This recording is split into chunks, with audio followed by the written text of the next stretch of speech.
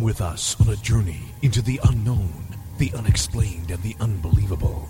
We will test your senses and challenge your beliefs. A world where science and religion clash. Or do they? You will meet real people and hear real stories, but you will not believe. You will witness strange sights and hear strange sounds, but you will not believe. This is the New England Ghost Project. Welcome to the nightmare. We're back. Welcome to Ghost Chronicles, special edition of Ghost Chronicles Next Generation, with my co-host, the blonde bombshell herself, Ann Carrigan. Hey, everybody. How is everybody doing? I had the most wonderful timing ever. I know, that was good. And also, all the way from West Coast is the West Coast, my favorite West Coast witch. What's her face? Marla Brooks. Yeah, that's it. That would be me. What's her face? Yes. Yeah, my favorite. What's her face? And of course, my favorite. No, I'm not the only what's her face. My favorite gold standard in ghost hunting, all the way from the land of the, I don't know, green red dragon. I don't know. Is the gold standard in ghost hunting Steve Parson. Very, very, very careful. I could have said something. Good morning. Is it morning already? Okay, let's do it now. It is okay, 2 minutes after midnight. All right, Steve's morning. Steve is definitely morning. You guys on the West Coast are what, evening now? You guys on the West Coast? You're on the West Coast. On the East Coast? Duh. Evening. You're still evening. Okay, and I'm afternoon. Awesome.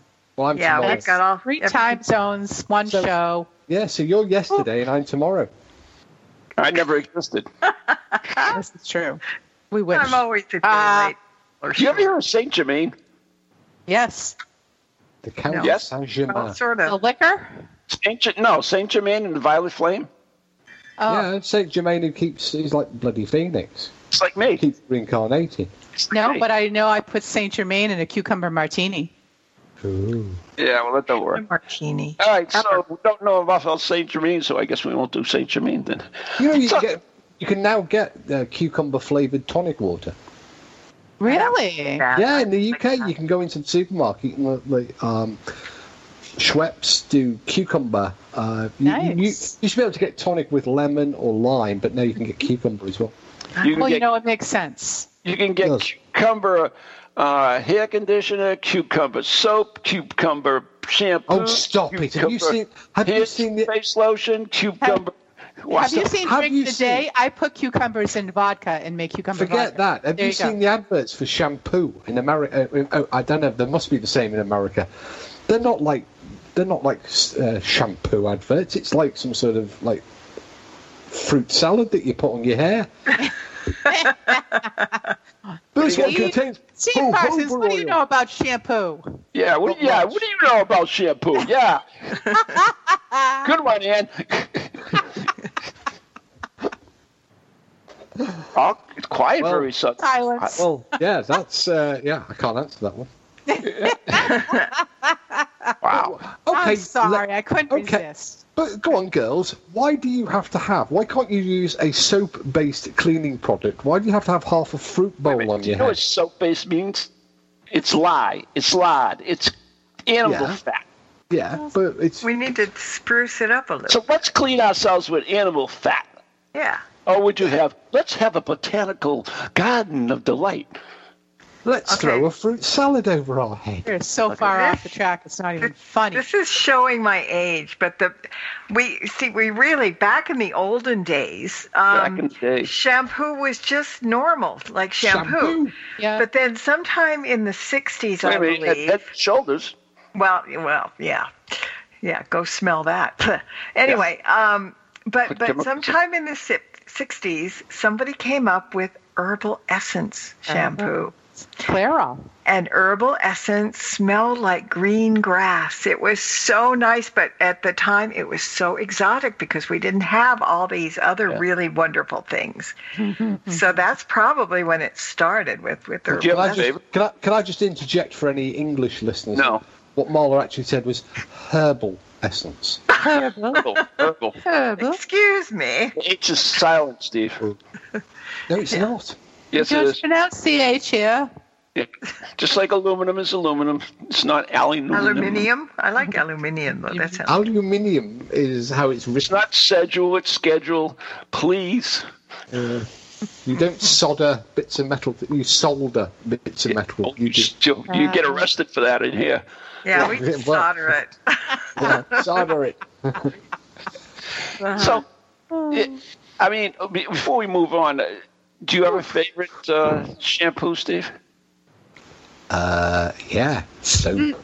I mean, favorite smelling shampoo? I mean, do you... Oh, yeah, I love the coal tar shampoo. What is it? Coal tar shampoo. Coal tar? Yeah, it smells like creosote. Ew.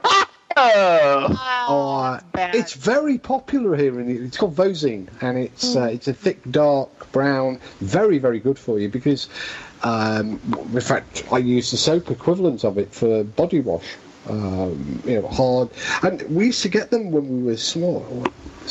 It's called coal tar soap. I don't know if there's an American equivalent. COAL. Yeah, I think it's called punishment in America. We're all Googling this right now, right? Yeah, really. Coal tar soap. Let's see. Oh, Aveda.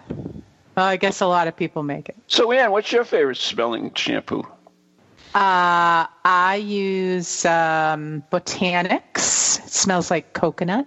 Fruit bowl. Yeah, I love those fruit bowls on my head. Yeah. Maybe you were Carmen Miranda in a previous life. That's right. Coconut's my favorite as well. What about you? Actually, you just add alcohol to shampoo and you've got a really nice cocktail. You had your chance, Steve. You're finished. Okay. Just saying. You cocktail, you drink of the day there. West Coast shampoo. What's your favorite smelling? There you go. West Coast Switch, what's your favorite smelling? Shampoo, I just use regular shampoo. I don't have anything special. Body wash is something else, but shampoo, What's your favorite smelling body wash? Right now I'm doing a patchouli vanilla one that is wonderful. That sounds nice. It is. I love patchouli. I do too. And So moving back to something more paranormal. Have you tried patchouli and frankincense? That's a really good combination. Moving on to something more paranormal. I haven't heard that. I make my own aftershave with it. It's fantastic. Really? I really love the smell of it. Nice. Fine. We done? Well, maybe. Welcome to the Health and Beauty Show. Came to talk about shampoo this evening. Mm-hmm. Body wash, shampoo, anything. Is shampoo real? Does it exist? Well, what do you use, Ron? A coconut. I told you that. Oh, okay. Sorry. Just a coconut. I love coconut. He hits himself off the head with it. Do you put the lime in it too? The lime, yeah, you mix it all up. Yeah, okay. Just sure. Anyway, so I mean, there are so many. We're going to go touch on ghosts, I guess, because we all know ghosts. I think it's a good idea. Let's talk ghosts. All right. Anyways, are there any ghosts in the Bermuda Triangle? No. I'm sure there's a lot of cheesy old movies about that, though. In reality, there's a good story about in the Bermuda Triangle about ghosts. In fact, it was in my book, Ghost Today, and that's, of course, the Chase Vault and the Chase family vault, where they go in and they find the coffins all messed up every time they intern somebody new. It's like strange stuff that's going on. The coffins move by themselves. Mm-hmm. Okay. That's tenuous. How are we getting back to the Bermuda Triangle? I don't know. We can't talk about the Bermuda Triangle. That was called no more Bermuda Triangle. And that was called a segue when you introduce a new topic from an old topic. Okay. What's the new topic? Those who radio would understand that. Well, okay, then. Well, how about a ghost ship that was abandoned in the Bermuda Triangle that washed up in Ireland? Which one? What was it called? Lost off the Bermuda coast during a hurricane in 2018, washed up on the Irish coast during Storm Dennis in February of this year. The Alta, stranded on the rocks of the Irish coast on Sunday. The Alta was found near Ballycotton in County Cork, nearly 6,000 kilometres away, where it was lost, from where it was lost some 17 months ago. There was nobody on board. I saw that. The abandoned cargo ship, blah, blah, blah, blah, blah, blah, blah. Ghost ship. Brings us to our new topic. What happened to the one with rats on it? Ghost ship. The ghost ship. Do you remember the one that you told me about once, where there was a ghost ship heading our way? Right, heading your way, full of rats. They were full of rats. No. Yeah. Full of very angry rats. Yeah, they haven't been fed for a while. They were eating each other. Yeah. It wasn't a pretty sight. But Cannibal rats. That one disappeared. Really, must have been in a triangle then. Seriously, it was a well documented ship exactly. because it was being tracked by the U.S. Coast Guard and the Royal Navy. But I don't know what became of that. Obviously, it didn't wash up anywhere. There's so many theories about ghosts. I mean, your own king reported the Flying Dutchman, didn't he? No, it was Prince Edward. Prince Charles's brother, son of the Queen. Yes, he did in fact report. No, actually, it was. It's Edward. Was it Andrew? Was it Andrew? It wasn't Charles. No. This occurred a long time ago. And he became king. What the heck was his name? Oh God. Oh. Anyways, whatever he was on the ship and he sighted the thing. And it's in the logbook. Oh, damn! I have to go dig that up now. That's going to irritate me. I have to work. But not long ago. Do you remember the yacht where all the guys disappeared off Australia? A yacht? Yeah, there was a yacht that left port with 3 salesmen. They were going to sail, I believe, from Perth to the other side of Australia. It was a good trip, but they were going to go into harbor on each leg along the thing and do fishing and so forth. And they went out and they didn't make the next port of call. They went out and they found the ship. It was a catamaran. Wow, what weird coincidence! I'm reading exactly the same story as you're saying it, and I didn't realise it was. Go ahead, give it to me, Steve. Cas 2. Yes, drifting 88 miles off the Australian coast, and the fate of her 3-man crew still unknown. Derek, the ship's owner, Derek Batten, had set off with brothers Peter and James Tunstead on April 15th, 2007. 3 days later, the craft was spotted by a helicopter, whose crew reported that the ship appeared in potential distress. They boarded and found nobody there. Food, cutlery were all set on the table, laptop turned on, and the boat's engine was still running. The only thing that was amiss was there was slight damage to one sail, and the life raft had gone.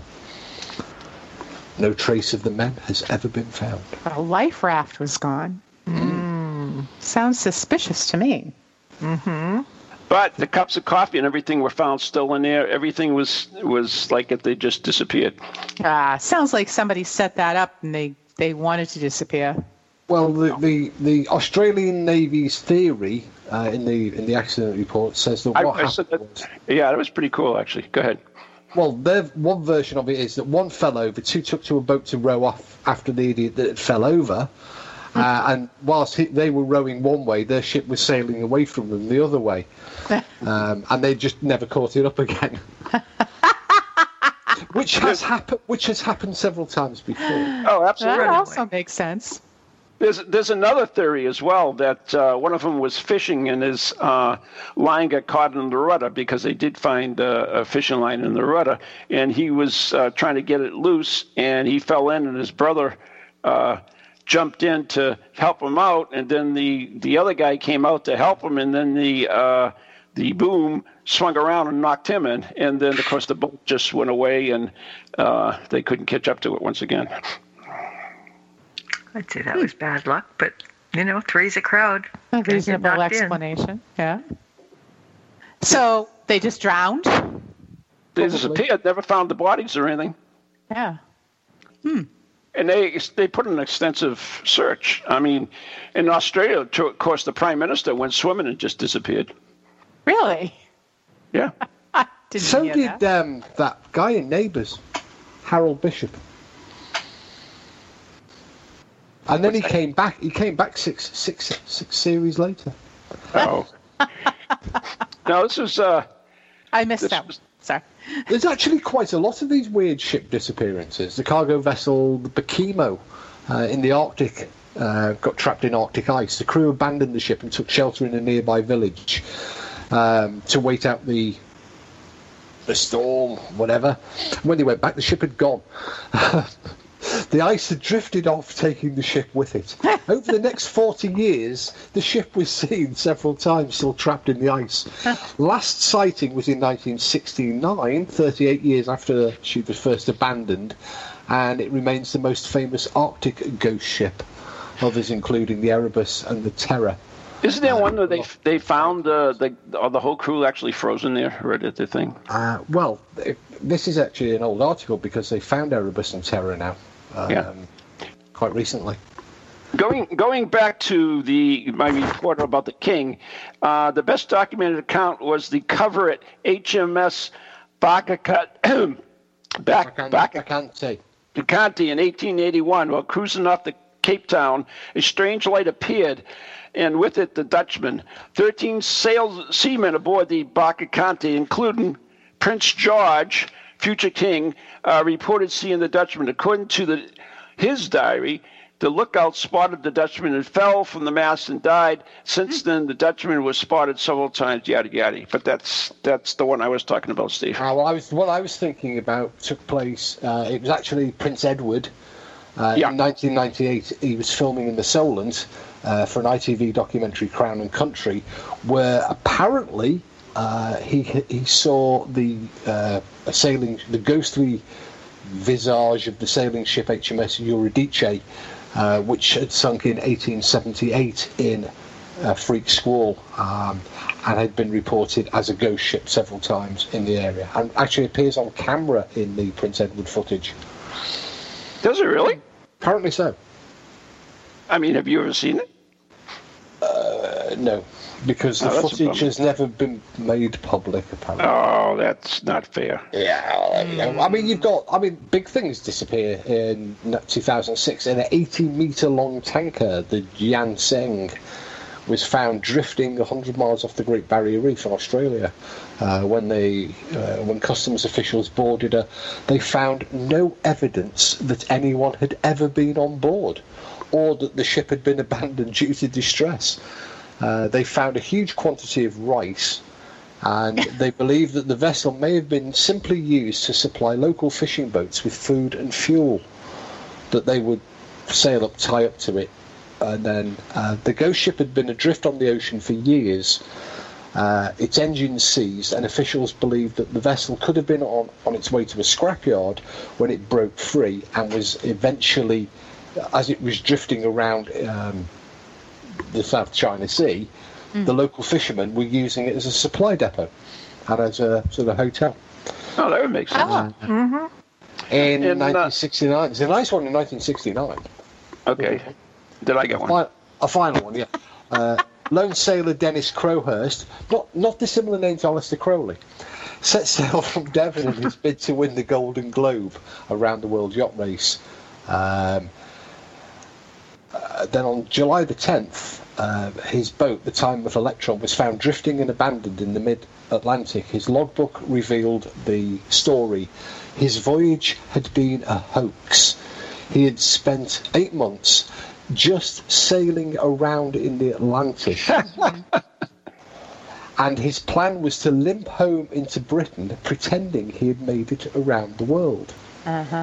But whilst bobbing up and down in the Atlantic for 8 months, his writing had become muddled, and the long months in the being alone in the Atlantic had driven him quite mad. So, at the thought of his guilt, he wrote his confession and jumped overboard. Now, I saw that as related to the Bermuda Triangle. There you go. The triangle missing boat. Ship. Well, they found the ship. You see, that's why. They found it, but they never found him. No, because he jumped, but he'd written, I confess all, and then bailed over the side. But they attributed it to he went mad in the Bermuda Triangle. He went mad. He was mad. Sort of like I do on the show. Maybe he had that going on before he got there, so, right. Yeah. Maybe. So on March 24th, 1878, the 26-gun HMS Eurydice was launched in 1843. At the time, it was considered one of the finest ships in the Navy, but with the advent of ironclads in the 1860s, it was deemed obsolete and converted to a training vessel. On November 13th, 1877, under the command of Captain Hare, the Eurydice sailed to the West Indies for training. 3 months later, he completed his training and headed home, arriving in the English Channel on March 24th, 1978. According to a BBC report, something quite unusually occurred that same afternoon of the ship's return. The Bishop of Ripon, Sir John Cowell, and Sir John McNeill were dining at Windsor. Suddenly, McNeill stood up and cried out, "Good heavens, why don't they close the portholes and reef the sails?" Whatever that means. Stunned, Cowell asked what it was meant. McNeill replied he didn't know, but went on to say that he had a vision. He saw the ship under full sail cruising the English Channel with its gun ports open, being thrashed by an enormous squall. McNeill's vision came true. For that very moment, the HMS Eurydice floundered, capsized, and sank to the bottom of the channel. All but 2 of the 330-man crew perished. An inquiry was held. It was found the ship had capsized because the gun ports were open and it had too much sail, just as McNeill had exclaimed. Ooh. And that was the one that was seen by Prince Edward in 1998. Was it really? Yeah, that's what I said before. It was the Eurydice. Oh, good. You said it better than I did. That's not difficult. This is very true. Anne had a very good ship that. Yeah, I did the Alkimos, the haunted Alkimos. That was a freaking awesome story. Thank you. Well, that was at Spirit Quest this past year, and so the Alkimos was a Liberty ship produced during World War II in America, and it just had a lot of bizarre and freak accidents that happened on it, supposedly because they built them so quickly. Supposedly, a couple of the builders were sealed inside the hull. I don't know about that, but so it was put into service like in 1943. It was originally called the George M. Shriver, but they sold it. They just sold it right away. I don't know why they do that. And a Norwegian company bought it and renamed it the Viggo Hansteen. And it was active during World War II, and so they had, because it was a Norwegian company, they had people from all over the world on the boat. So they had a female Canadian radio operator who was a civilian. Her name was Maud Steen. She wanted to enlist in the Canadian, the Canadian Navy, but they wouldn't let women in. So somehow she ended up serving on this ship as a radio operator, and she was murdered by another crewman. It was a murder-suicide, must have been. They figured it was like a love thing. And so he shot her, and then he shot himself. And so after that, it was like between what had happened, supposedly the men got sealed in the hull, and then they had this murder-suicide. It was like it just became like the cursed ship. No one wanted to really serve on it. Eventually, after the war, it was sold to a Greek shipping company, and then it just one bad thing after another happened. It was just continuing with this whole cursed thing. So it ran aground off the coast of Australia. So what is it about Australia? The boats just migrate there? What? Yeah. So I don't know. So it ran aground, and while it was waiting, it had minor damage. So it was waiting repairs. While it's there, it caught fire. No one knows how. And then it was repaired enough, and it was going to be towed to Hong Kong for more major repairs. The tow line snapped. No one knows why. And then a big storm came up and it ran it aground. So now it's off the coast of Australia. They can't do anything with it, and they were just going to save it for salvage. So they hired all these caretakers to take care of the boat while they weighed it down with water, I guess, and so it wouldn't go anywhere. So things just started to go crazy on the boat, and they had this caretaker, and he would hear noises at night. He would hear steps. He would hear tapping. He'd smell cooking from the galley. And just eventually he's like, I'm done, and supposedly was admitted to a psychiatric hospital after he left the boat. So it just was plagued by all these things, and just nothing good. Oh, we're coming up on break. Sorry. Oh, I didn't even see that. All right. Yeah, so I just saw it pop up. You're listening to Ghost Chronicles, what are we? Whatever. Next Generation. Gen. We'll be right back following messages.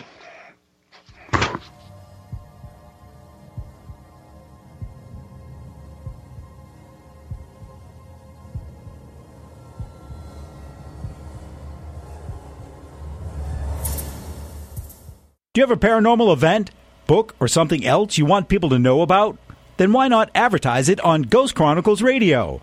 With over 150,000 downloads a month, get your message out to an audience that's interested in the subject. We have a plan at a cost that fits your needs. For more information, contact Ron Kolick at anyghostproject@comcast.net or call 978-455-6678. Hello, can you hear me? My name is Harry Price. I am speaking to you via the medium of the Ghost Box. Many of you will know I carried out the first live radio broadcast from Haunted House way back in 1936 for the BBC. Now, thanks to the wonders of modern technology, I am still able to keep abreast of 21st century ghost hunting by listening to Ghost Chronicles International on TogiNet, ParaX Radio, the Ghost Channel, and even on something called a podcast. Two splendid chaps host it. One is an American who calls himself New England's own Van Helsing, although I have discovered his real name is Ron Kolick. The other is Stephen Parsons, and he's a paranormal scientist. Well, mustache, I'm required elsewhere on something called a K2. But don't forget, I'll be listening in every Tuesday from 8 o'clock in Great Britain and 3 o'clock on the American Eastern Seaboard. I trust you will join me there.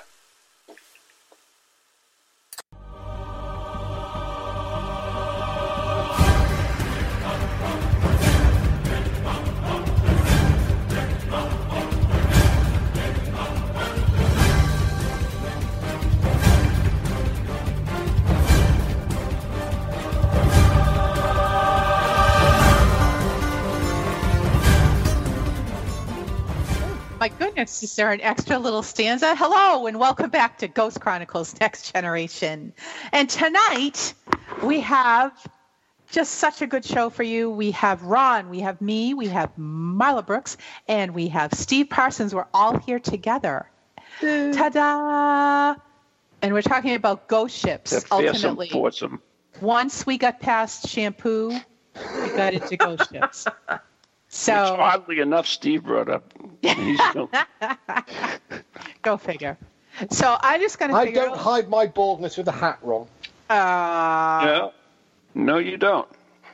You just hide it with sunglasses. Before the break, we were talking about the Alchemos, which I did a presentation last year at Spirit Quest 2019. So just to pick up where I left off, so we had all this really bizarre stuff happening on the Alchemos, and there is a book about this by an author called Jack Wong Su.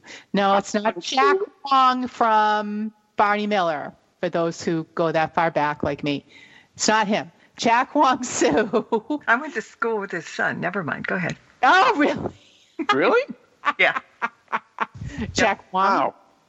Junior high. It's I can tell you.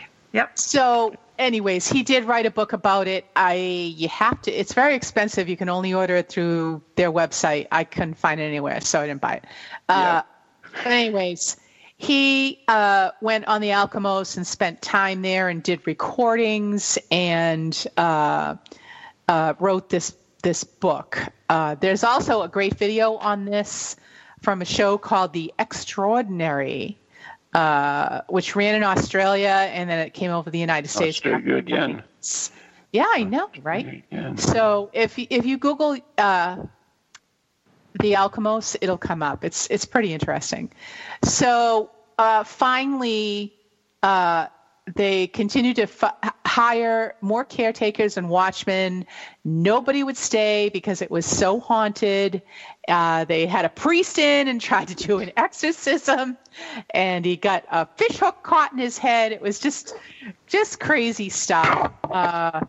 So finally, they abandoned the ship and just left it to rot. So it's still there off the coast, but even at the bottom of the ocean, they still talk about that. Horses go crazy on the beach. There's drownings. There's engine failure and accidents near the wreck. So it's pretty cool. There's some drone footage as well on YouTube, which is really interesting. So, but it was just cursed from the day it was made and then haunted from that time forward. All right, I'm done. I want to know more about the fish hook in his head. Yeah, that one piqued my interest too. I guess he was waiting to start the exorcism, so he thought he'd do some fishing because it's like in a great area to go fishing. Yeah. Like threw out his line, shwink, and it came right back, clunk, and they had to bring him to the hospital. My father-in-law is notorious for doing that. Every time we've been fishing together, really, the hook spends most of the time stuck in him. Oh God! Ouch. Yeah. So Marla's got something for us. Well, no, I just found this one thing. It was a boat called the Jenny. Oh, Jenny. And was there a song written about her? Yeah, absolutely. There's probably many songs. Sorry. That was Paper Lace wrote Jenny. Huh. All right. Well, this was called an English schooner called the Jenny, which left port from the Isle of Wight way back in 1822. And it was discovered by the whaling vessel, the Hope, 18 years later. It was frozen solid in the Drake Passage, which is a body of water between South America's Cape Horn and the South Shetland Islands of Antarctica. But on the schooner, they found the dead bodies of all the crew, preserved by the cold climate surrounding it. That's the one I was talking about. The Jenny? Yeah. Did you say Jenny? No, I don't know the name. You think I actually remember the name? Okay, well then, all right, good. Phew. I thought maybe I just heard it. No, that was good. Yeah, because I couldn't remember. You filled it out much better than I did. Well, I had it right in front of me with all the answers. That works. Yeah. You were going by memory, right? Yeah, which is sad. Okay, well that's what I found that so far was interesting. It's part of one of the creepiest 15 ghost ships. Yeah. I don't think it's that creepy. I mean, they were Popsicle Crew. A Popsicle Crew is not creepy. Yeah, I don't think it is. I think it would be fascinating. Do you remember the X-File one where Scully and Mulder were on the boat that was in the green mist there, and it was like a green mist tonight. I know. It was misting away, and they were getting old. No. Yeah. All the crew was like all old people that died of old age, and they were starting to get old too. And I'll tell you what was weird. Do you remember the time when you, me, and Anne spent the night on a U.S. battleship with the Victorian seance parlor inside it? It was a cruiser, not a battleship. It had what inside it? I swear to God, there was a U.S. cruiser. Yeah. I sit corrected. that they Salem. You said Salem.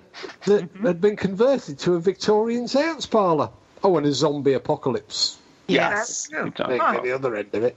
Yeah. That was so weird. But do you know what? Cool, there's was it Marler that said about the top 15 ship? Yeah. Does one of them there record probably the most? Well, in fact, I think one of the only accounts that are recorded in the official documents of the Royal Navy, HMS Asp. Asp? Excuse me? Asp. I'm just looking right now. There's the ASP. For some reason. As in the snake. The Asp. And the Chimo and Orang Medan and Valencia and Zebrina. Something else I can't think of. Mm-hmm. No, I don't. They didn't. Okay, we'll settle back for a minute or two, and I will. Because this one takes place here, right where I live. The Asp, HMS Asp, was a small survey vessel that had been purchased by the Royal Navy in 1850.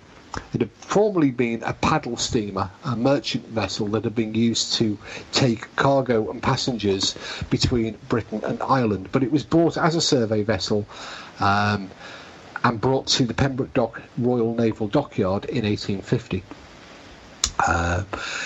Now, when she arrived here, the dockyard superintendent approached the captain and told him that the ship was haunted and that he might find it subsequently difficult to locate men willing to undertake the repair and the refitting work that was necessary for its new role.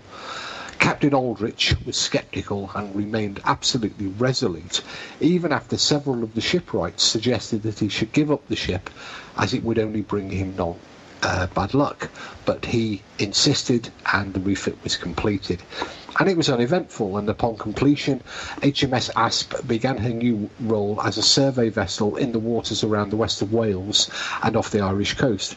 But almost immediately she began her new job, strange things began to be noticed by the crew and the captain. Loud banging could be heard and other inexplicable sounds coming from the aft cabin, which was empty, and this cabin was not in use and could only be reached by means of the companionway which passed directly behind the captain's own cabin. The captain could therefore see easily that the aft cabin was deserted, but nonetheless the disquieting sounds, the banging and the other noises continued without any apparent cause. From time to time, HMS Asp would put into an Irish port, and during one of her visits to Ireland, the captain had returned to the ship after going ashore to hear more strange noises. This time, the sounds were coming from inside his own cabin. Thinking at last he might capture the errant ghost, or more likely the perpetrator of the troublesome noises, he burst open his cabin door and rushed inside. He found his cabin empty and silent, except for the gentle creaks of the ship as she lay at her moorings. He stood in silence, perplexed and by now not a little afraid. And he heard a commotion in the companionway outside, and after a moment the quartermaster arrived with the news that the lookout had seen the figure of a woman standing atop the paddle box, with her arm raised to the sky. The lookout had been so terrified that he had gone into convulsions, and had been overcome. The captain fear gave way to anger, and he took the remainder of the watch himself, determined to get to the bottom of the troubles that were plaguing the vessel. The remainder of the trip passed uneventfully, except for the continuing sounds from the deserted aft cabin. Asp arrived back in her home port at Pembroke Dock and was soon lying peacefully at anchor in the Milford Haven waterway at Loreni. That's less than a half a mile from here. Wow. It was a Sunday afternoon, and all seemed quiet. Suddenly the peace was shattered as the ship's steward rushed up to the captain in a state of extreme agitation. He had been spoken to by a mysterious disembodied voice and was now so terrified that the captain was forced to release the man to go ashore in order to recover. Over the following week, one by one, other members of the crew also began to come forward with their own accounts, some of them requesting permanent transfer to other ships. HMS Asp became known as a vessel that few would serve aboard, and even fewer would remain aboard. before applying to be transferred. Captain Aldrich, however, remained, for he was not a man who would retreat from the presence of a mere ghost, even though he himself had had so many unusual experiences. He was often woken at night by the sound of the lockers in his cabin being slammed, and he was several times disturbed to feel a cold, invisible hand being placed upon his forehead, and all the while the sounds from the adjacent empty cabin continued. Eventually, some months later, HMS Asp returned to the dockyard at Pembroke for a further refit and for routine repair work to be carried out. As she lay alongside, one of the dockyard sentries reported that he had seen the figure of a woman climbing up onto the paddle box, her arm and hand raised skyward. As he watched, she turned and approached the man. He challenged the figure, but on she came relentlessly until she passed straight through his outstretched musket. The brave sentry dropped the musket and fled to the guardhouse. As he ran, he called to a second sentry, who also saw for himself the apparition of the woman. He raised his musket and fired at close range, but the shot had no effect. The figure continued silently moving along the dockside. A third sentry, alerted by the shot, rushed over just in time to also witness the ghostly figure. Huddled together, the three men watched the ghost enter the old Pater churchyard, less than a mile from here. She paused for a moment, remaining motionless above one of the graves, before finally she disappeared. On the following nights, the dockyard sentries were doubled because men refused to stand guard alone. However, it seems that this remarkable event, marks the end of the haunting of HMS Asp, and no further events were ever reported. All became quite normal aboard the vessel, and the noises from the aft cabin had ceased. The woman was never seen again. After he retired from the Royal Navy, Captain Aldridge decided to try and seek an explanation for the strange events that had plagued his ship. He already knew that prior to its service with the Navy it had been used as a passenger cargo ship between Britain and Ireland, but he discovered that during its time as a passenger ferry, a female passenger had been murdered whilst aboard. Her throat cut, and her body discovered in the aft cabin amid signs of an obvious struggle. True story, recorded by the Royal Navy. Sweet. Wow. There you go. I like that one. My goodness. Mm-hmm. So, And right I've got here, one.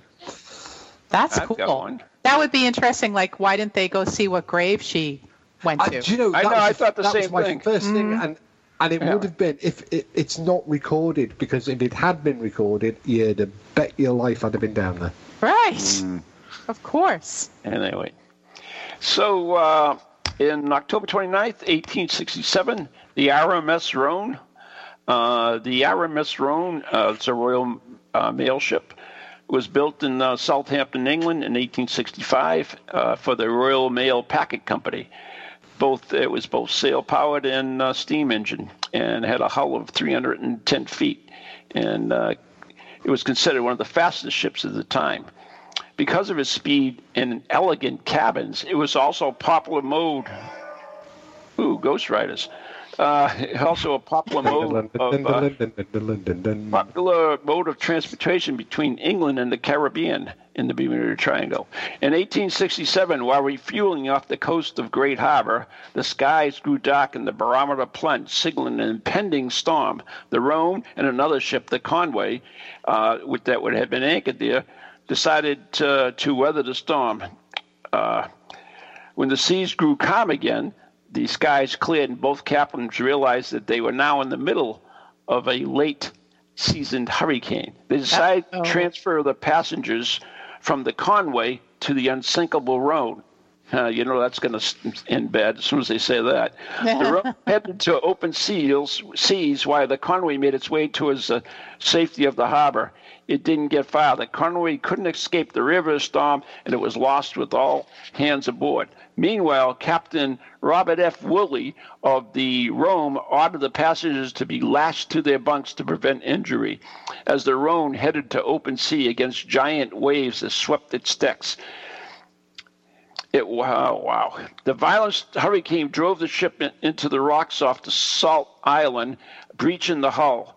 When the cold water made contact with the red-hot boilers, there was a violent explosion and the Rhone split in two. There were only 23 survivors. And in 1967, the area surrounding the wreck was made into the Rhone Maritime Park. Guided scuba diving tours take tourists into the wreck, which is littered with artifacts. But even underwater, they cannot be free from the ghosts of the Rhone. Divers report being tugged on the shoulder only to find that they are alone. And even the most seasoned diver cannot explain the eerie sounds that seem to be coming through the water. Screams and groans can be heard beneath 80 feet of water, making the Rhone not only a popular dive site in the Caribbean, but one of the most haunted. So even sunk, it's spooking people. All right. What do you got? Who? Step right up. Nobody? All right. Steve, you can help me with this one because Sorry. This is... Nobody, huh? Steve, you still there? Pack! Okay. Everybody jumped ship. Jump ship except me. December 4th. Molly, you there? Come on. Really? And gone, really? Well, No. They that's can't be gone. Why would they be gone? Yeah, I think they're playing tricks on us. I don't know. Anyways, And you. Oh, there is. Yeah. No, I found this one called the Orang Medan. the orangutan? Well, it looks like that. It's Ourang, and then the second word is Medan. So Orang Medan or Orang Medan, I don't know. Anyway, but I'll say it because it's really fast. In 1947, two American ships, while passing off the Strait of Malacca, went off to a rescue mission after receiving a distress call from the Orang Medan. The caller claimed to be a crew member and conveyed the message of death of everybody else on board. Oh. His words weirdly ended with, "I die." The rescuers found the ship unharmed, but the entire crew, including his dog, were dead with terrified faces and expressions. Oh, yeah. Now, I could just imagine the dog with a terrified... Not the dog! I know, that's terrible. All right, so anyway, before further investigation, the abandoned ship caught fire and it exploded.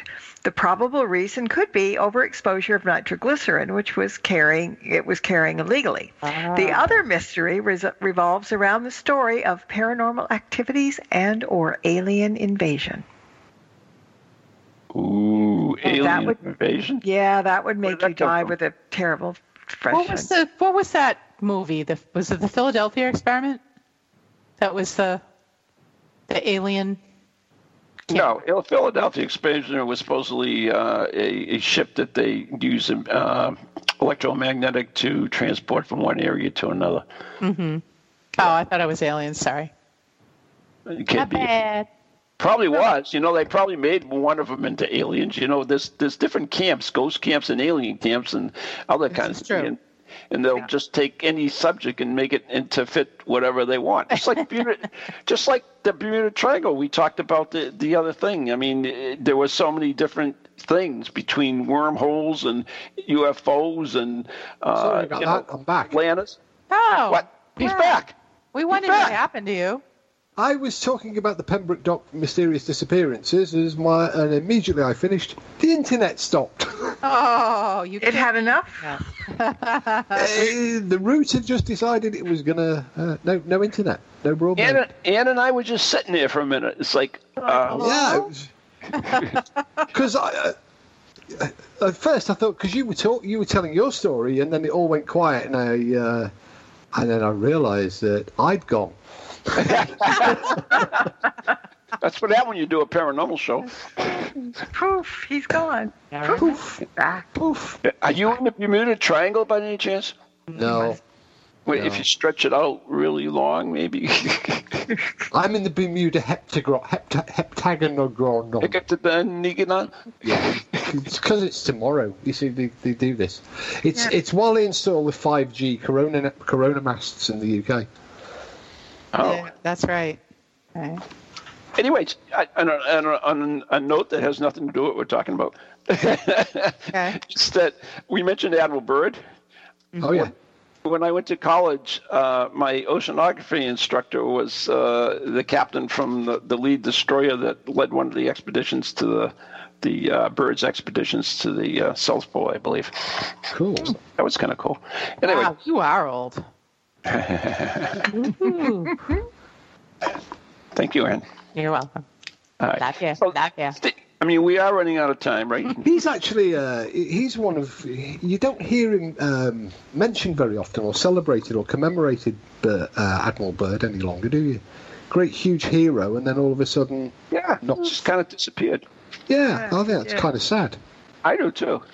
So, Steve, I mean, I'd like your comment on this one because it's probably one of the most fascinating ones, and of course, we're talking about the faces and the waves from the oil tanker SS Watertown. Oh, you rat! I want you to talk about it because I will yield the floor to you, my friend, on this one. Well, yeah, I'd like to, but I don't have all of the sufficient information, and it's too far away for me to grab and sound like I know all the answers. I am aware of this famous photograph that was taken. I'm also aware that the same photograph has also been debunked, or apparently debunked.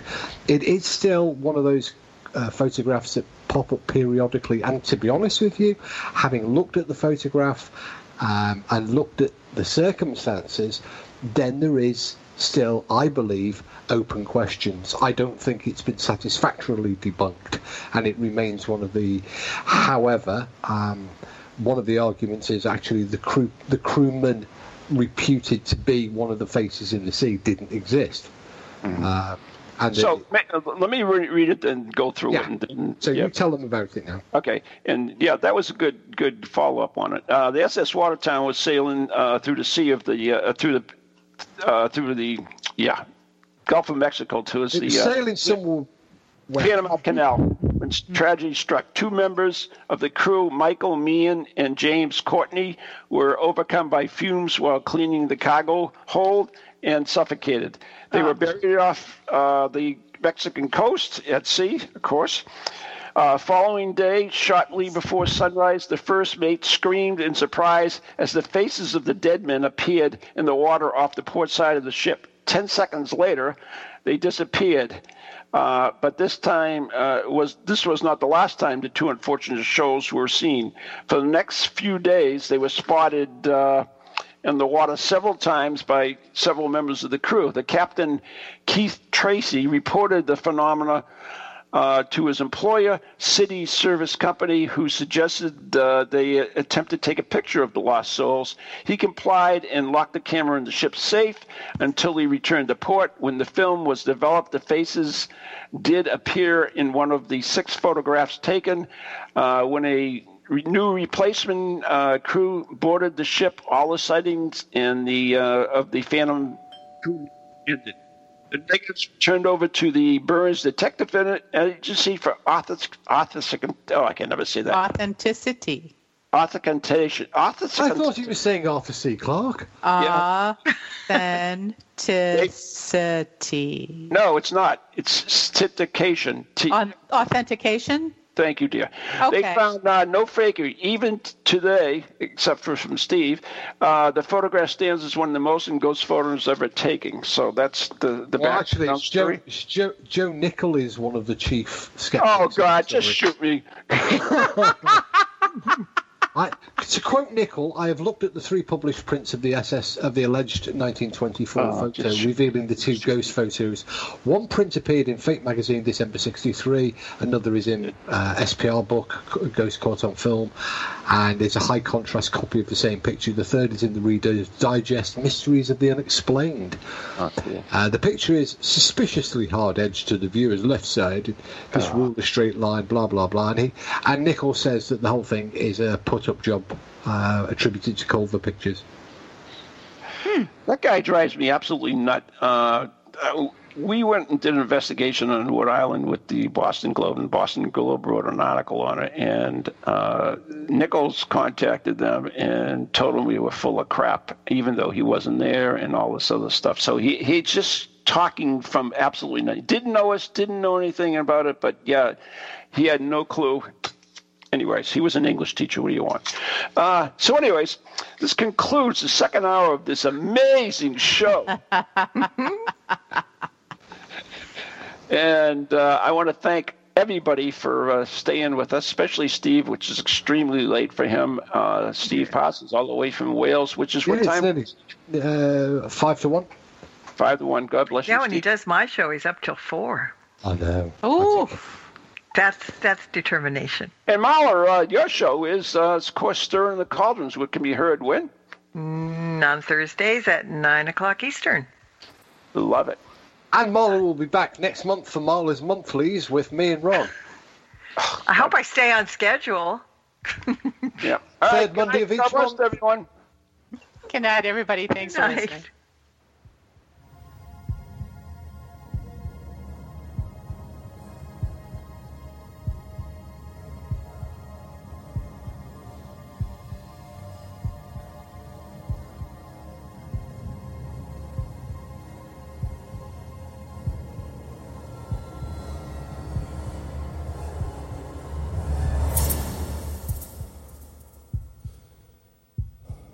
From ghoulies to ghosties, long-leggedy beasties, and things that go bump in the night. Deliver us, good Lord.